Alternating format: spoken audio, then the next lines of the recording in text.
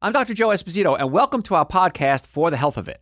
Remember to subscribe to our podcasts, and I'll help you naturally get well and stay well. The information presented on this program is not intended to take the place of your personal physician's advice, and it is not intended to diagnose, treat, cure, or prevent any disease. Discuss this information with your own physician or healthcare provider to determine what is right for you. Are you suffering needlessly? Dr. Joe can give you advice on how to naturally get well and stay well. Dr. Joe Esposito. We're going to talk about your liver today. Now, a lot of people have liver issues and don't know it. And I get emails all the time from you guys, our listeners, on our website, drjoe.com, and people have questions. And in fact, just before I went on the air just now, I had a question from somebody in Spain who has psoriasis, and usually skin conditions are related to liver issues. And so I told him that, and he says, well, I don't know what to do, blah, blah, blah. Should I do a food allergy test? And the answer was yes, he should. But he'd never heard that skin issues might be related to the liver. So the liver is a big, important organ, and nobody really seems to pay attention to it. So we're going to spend a whole hour just talking about your liver and what we need to do about it. So your liver weighs about 3 pounds. It's located on the right side of your abdomen. It's reddish brown in color. If you ever saw animal livers in the grocery store, you kind of know what it looks like, kind of rubbery to touch. It's protected by your ribs. So it's one of those really important organs that has to be protected. You can't live without your liver, but you can live with just a portion of your liver. I'm going to talk about that in a second. The liver is one of the largest glands in the body, and it has over 500 tasks that it does every day. So you can imagine the liver is really important, really busy. So we don't want to give the liver any stress. One of the main jobs of the liver is to purify the blood coming in, so it's called from the hepatic artery and vein. And the liver has 2 main lobes, 8 segments. Each segment has about 1,000 little segments within it. And that forms and they eventually drain into something called the hepatic duct. So don't worry about the anatomy there. But it's a lot going on in that liver there. It filters your blood, but it also regulates a lot of chemicals and excretes toxins, waste products, and bile through your intestines. And that bile helps to break down fat. Had a patient yesterday, or 2 days ago, and young girl, 18 years old, and she was having digestive problems. And the doctor said, let's take out your gallbladder. Now here she is, this beautiful 18-year-old girl, had her gallbladder removed. Now she's going to have digestive issues for the rest of her life, and it didn't fix the problem. That's the kicker. A lot of times people have digestive issues, they remove the gallbladder, and it wasn't the gallbladder, it was actually the stomach. The stomach can push up against your diaphragm, you're not digesting your food properly. Many times doctors will say, well, the gallbladder isn't perfect, well, not exactly where it should be, let's go ahead and remove it. I don't recommend having a gallbladder removed unless it's diseased. Now, if it's diseased and it's really sick, well, then probably it's okay to have it removed.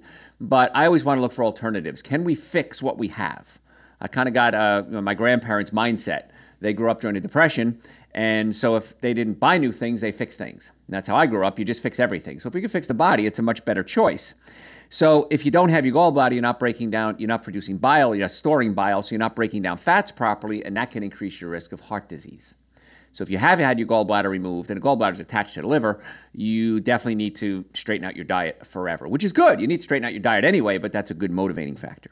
Your liver produces cholesterol. It stores and releases glucose, which is blood sugar as needed. It regulates blood clotting. Your liver metabolizes and breaks down harmful substances, and then those toxins are released either into the blood or to the bile, and then it's passed out. So what happens is bile enters into your intestines and leaves the body through when you go to the bathroom, while blood byproducts have to be filtered through the kidneys. So I talk a lot about when you're eating something, it can have an effect on the kidneys, like a high-protein diet. I'm not a fan of these big high-protein diets because they have to be processed out of your system. And too much protein is too much acid, and it's got to either go through your liver or your kidneys. And many people show up with kidney issues after high-protein diets that I've seen in my career, especially diabetics. So I'm really worried about things like that. So we want to take stress off the kidneys and the liver. The liver also stores vitamin A, D, E, K, and B12. It helps with the immune system. Again, 500 different functions that it has. So your liver is really important. It's the only organ in the body that's capable of regeneration. This is important you understand this. In humans, as long as 25% of healthy liver remains, it can regrow without any loss of function in about 15 days. That's why liver transplants are really cool, because I can give you 75% of my liver, and in 15 days, I'm going to have a whole new liver again. And you're going to be able to use my healthy liver too. So the liver's amazing, and the body is just so amazing. It says the liver's so important, I have to be able to make it regenerate. Heart can't regenerate, kidneys can't regenerate, the liver can. So many times patients come to me, that's enough anatomy there. Patients come to me and say, Dr. Joe, read my blood work. And they have their liver enzymes tested. Now, liver enzymes AST and ALT are oftentimes used in liver. And these two specific enzymes are elevated when there's some type of liver damage or liver injury. I've seen elevated liver enzymes after a car accident because people have their seatbelt on. If the seatbelt is strapped across the liver and they get smacked around, like if you're in a passenger seat especially, the seatbelt is right across your liver, that can bruise the liver. They'll have blood work done, high liver enzymes. I said, let's give it a little bit to heal. Let's not get nervous yet. It might not be a disease process, might be traumatic. Some more common diseases triggered by high ALT and AST, hepatitis, cirrhosis of the liver, fatty liver, hemochromatosis, which is too much iron. I'm going to talk about that in a second. Too much iron is probably more dangerous than too little iron. And a lot of you out there have too much iron, but you don't know it. I'll tell you how to test for that too. There's another enzyme called GGT. This one's really important because when it's a biomarker of excessive iron and also your mortality. And a lot of insurance companies will use the GGT, and if it's too high, you're closer to dying. And so they're going to charge you more if you, or maybe not even give you insurance because you're higher risk. So liver enzymes are not necessarily always specific, but they tell us that there's something wrong. But the nice part is, again, the liver can regenerate. So another factor associated with liver we talked about is the iron overload. And it's necessary. I mean, you need iron, but if it's overloaded, that becomes a problem. Adult men and postmenopausal women are usually the ones at risk at iron overload. If you have too much iron, you can have real serious problems. And iron essentially can rust. That's a real simple way to put it. And that can increase your risk of heart disease. So too much iron is really dangerous. And women who are on menstrual cycles lose blood every month, and so they usually risk of lower iron. But men and postmenopausal women usually have too much iron. And here's a little trick. Little simple trick you can do, donate blood. At least twice a year. I donate blood at least twice a year, usually more than that. Every 8 weeks is when you're allowed. And I like to donate blood. I feel great when I donate blood. Now, I know that if you give it to whatever, the American Red Cross, they're going to sell your blood. Most places sell their blood. Even though you donate your blood, they're going to sell it. But I don't care about that. I care about what's going to be, I figure somebody's getting a pint of really good blood if they get my blood, and it helps my body get rid of excess iron and helps the body generate new cells.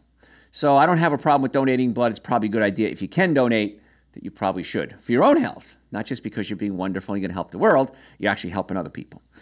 American Liver Foundation found that nearly 25% of adults in the United States have non-alcoholic fatty liver disease. When I went to school many years ago, if you cut open a cadaver, you looked at somebody's blood work and they had fatty liver, what was the cause? Alcoholism.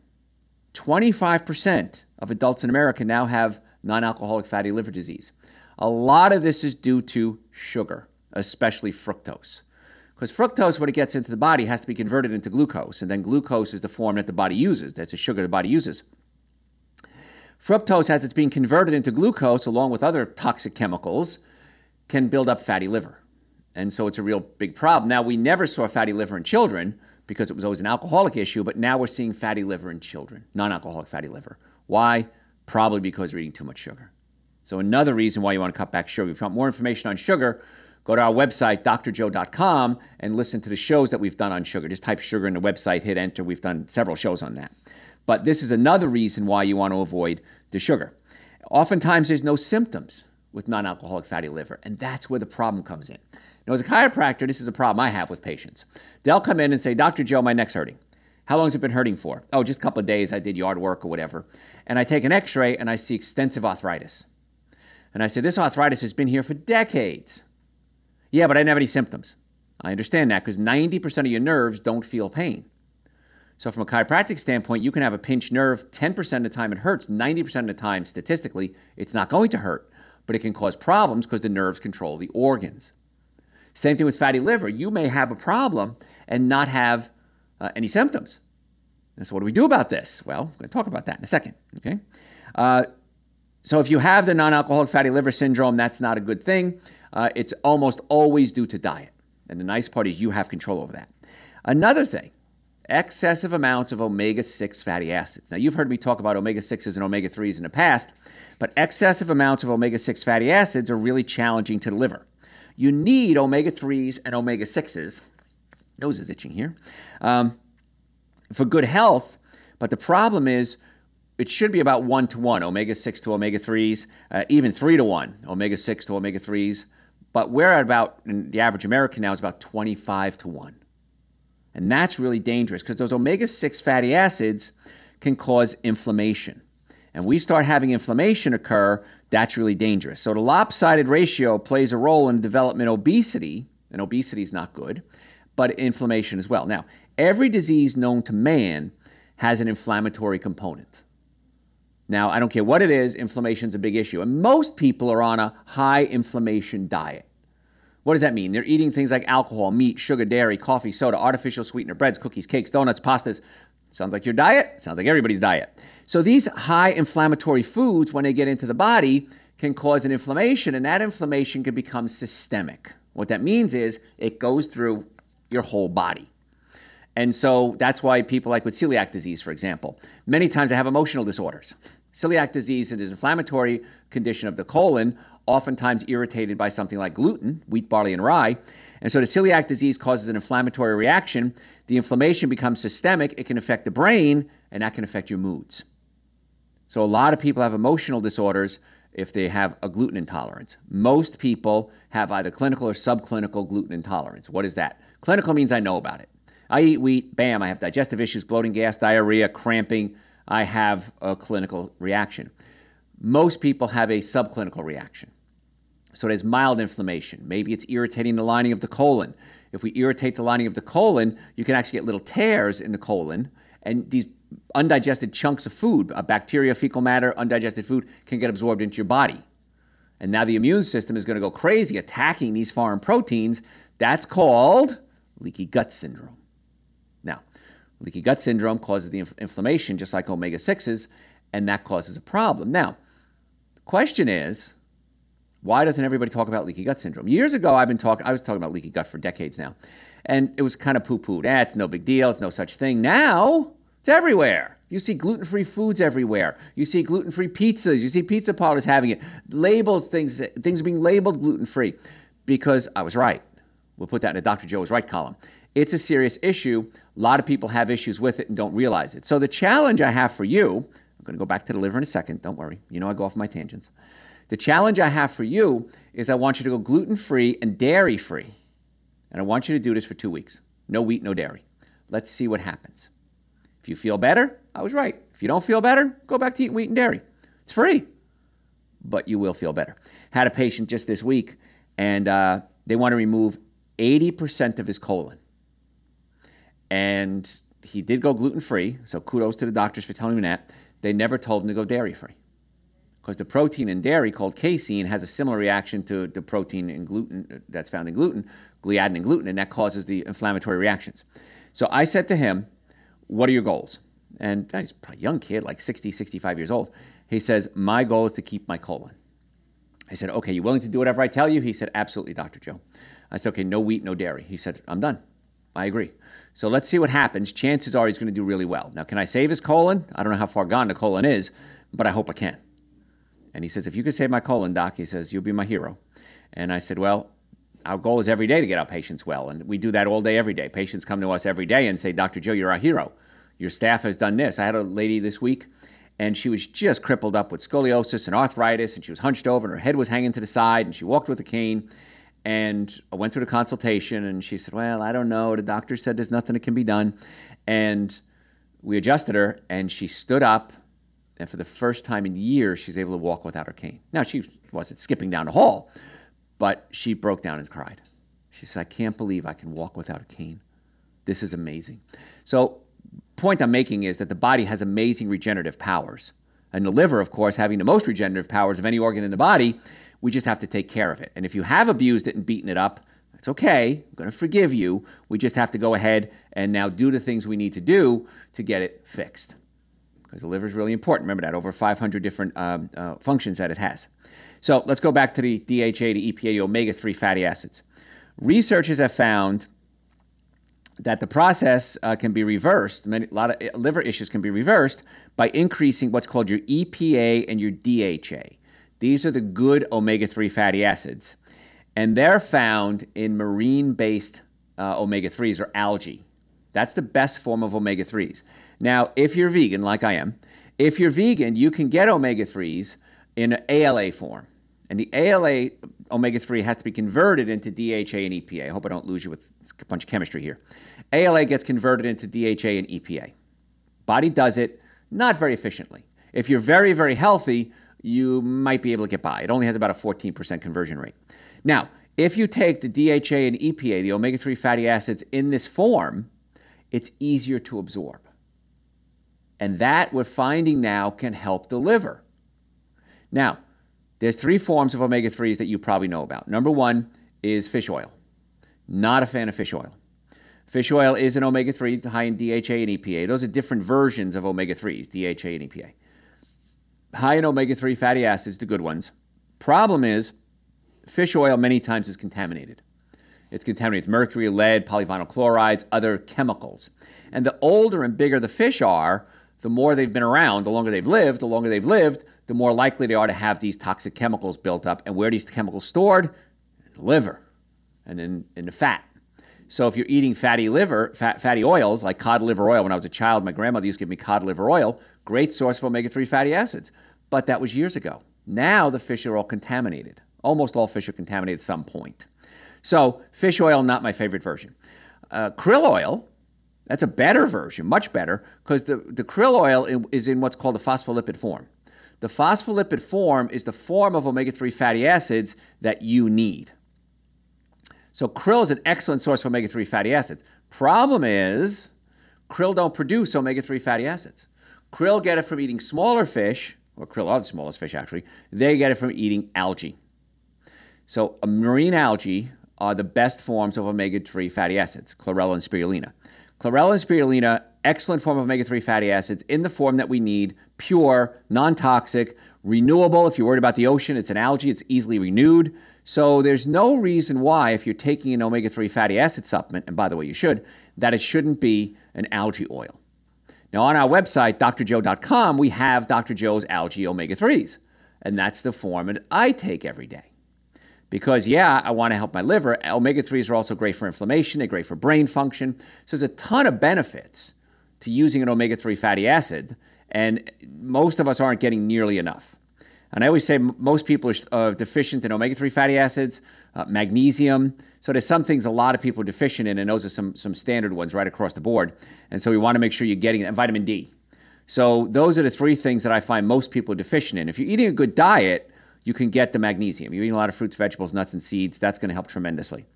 The algae oil, you need to take that, okay? And I take it every day. And then the vitamin D, unless you're out in the sun a lot, maybe 10, 15 minutes a day, exposing, arms, face, chest. If you can do that every day, chances are you won't need omega-3 fatty acids, vitamin D3. However, if you're not able to do that, or if you work inside, like a lot of us do, I would suggest taking a vitamin D supplement every day as well. And on the website, drjoe.com, we have the omega-3 supplement that I take. It's a vegan omega. Well, it's not vegan. It comes from lanolin, comes from sheep wool. But it's a vitamin D3, not vitamin D2. That's synthetic. And it also has vitamin K2 with it. And vitamin K2 is necessary for a lot of functions and to make the D3 work better. So vitamin D3 necessary, omega-3 fatty acids necessary. Today we're talking about the liver, and so you need this omega-3 fatty acids for liver functions. Primary therapeutic action of the omega-3s is reducing inflammation, while omega-6s actually increase inflammation. Now, why would you want to take something to increase inflammation? You need inflammation. If I were to scratch myself like right now, or if I'm going to punch you in the arm, there's going to be an inflammatory reaction. If you're going to eat, if you're going to breathe, if you're going to be alive, there's going to be inflammation. The body is creating inflammation to protect you. And so you need some omega-6 fatty acids, and that works wonders. Now, you can reduce the GGT level. Remember GGT? It's one of those liver enzymes that shows too much iron in the liver toxicity, and really can determine how healthy you are, how close you are to death. So the omega-3 fatty acids are really good at that. It can improve liver fat, reduce triglycerides, improve your HDL levels, which is the good cholesterol. And it can also help with the non-alcoholic fatty liver syndromes. Both inflammatory processes, that the non-alcoholic fatty liver is an inflammatory reaction that's not triggered by alcohol.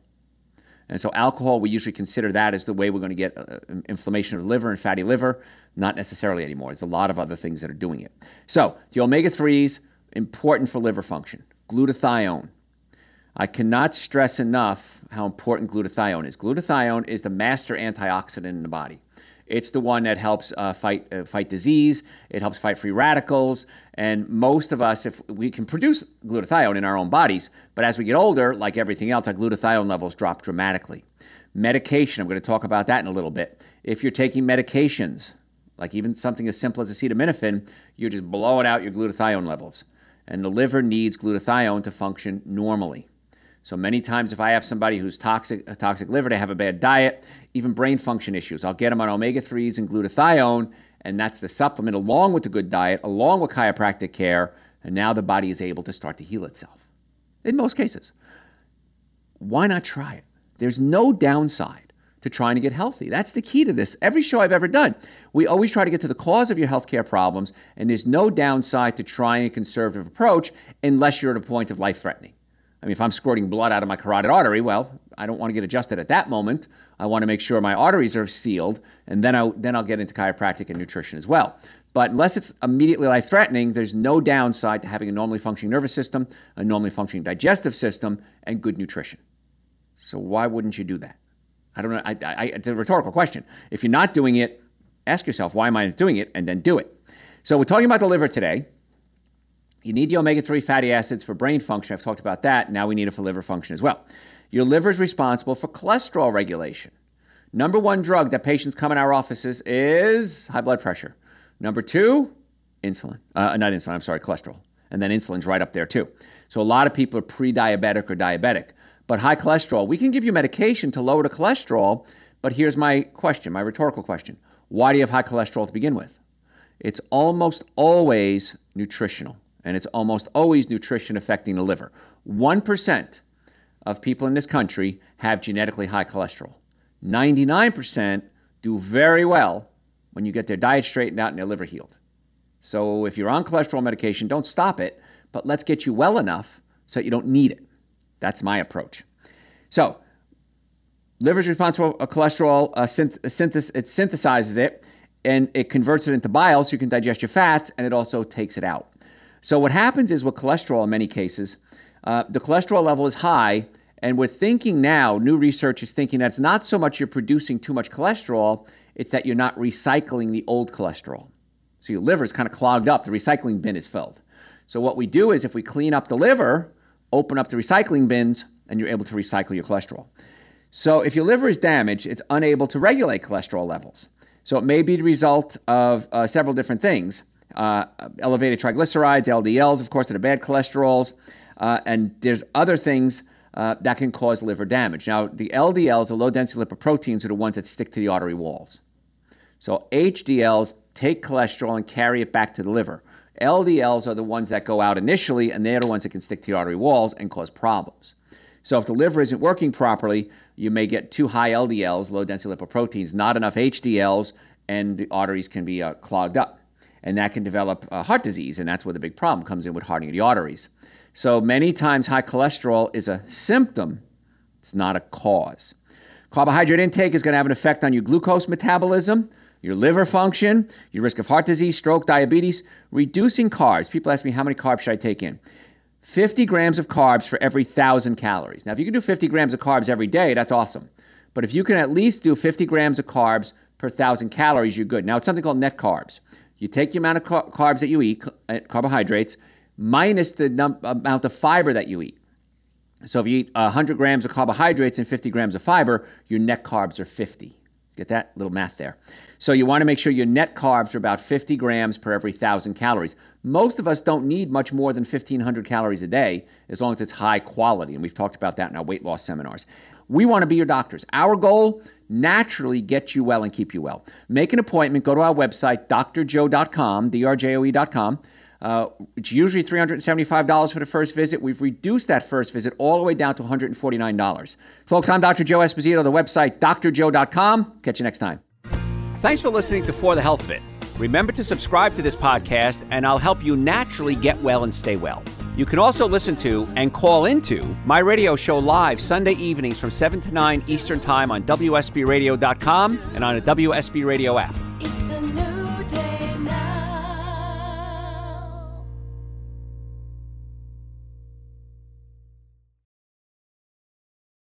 When you need mealtime inspiration, it's worth shopping Kroger, where you'll find over 30,000 mouth-watering choices that excite your inner foodie. And no matter what tasty choice you make, you'll enjoy our everyday low prices, plus extra ways to save, like digital coupons worth over $600 each week. You can also save up to $1 off per gallon at the pump with fuel points. More savings and more inspiring flavors make shopping Kroger worth it every time. Kroger, fresh for everyone. Fuel restrictions apply.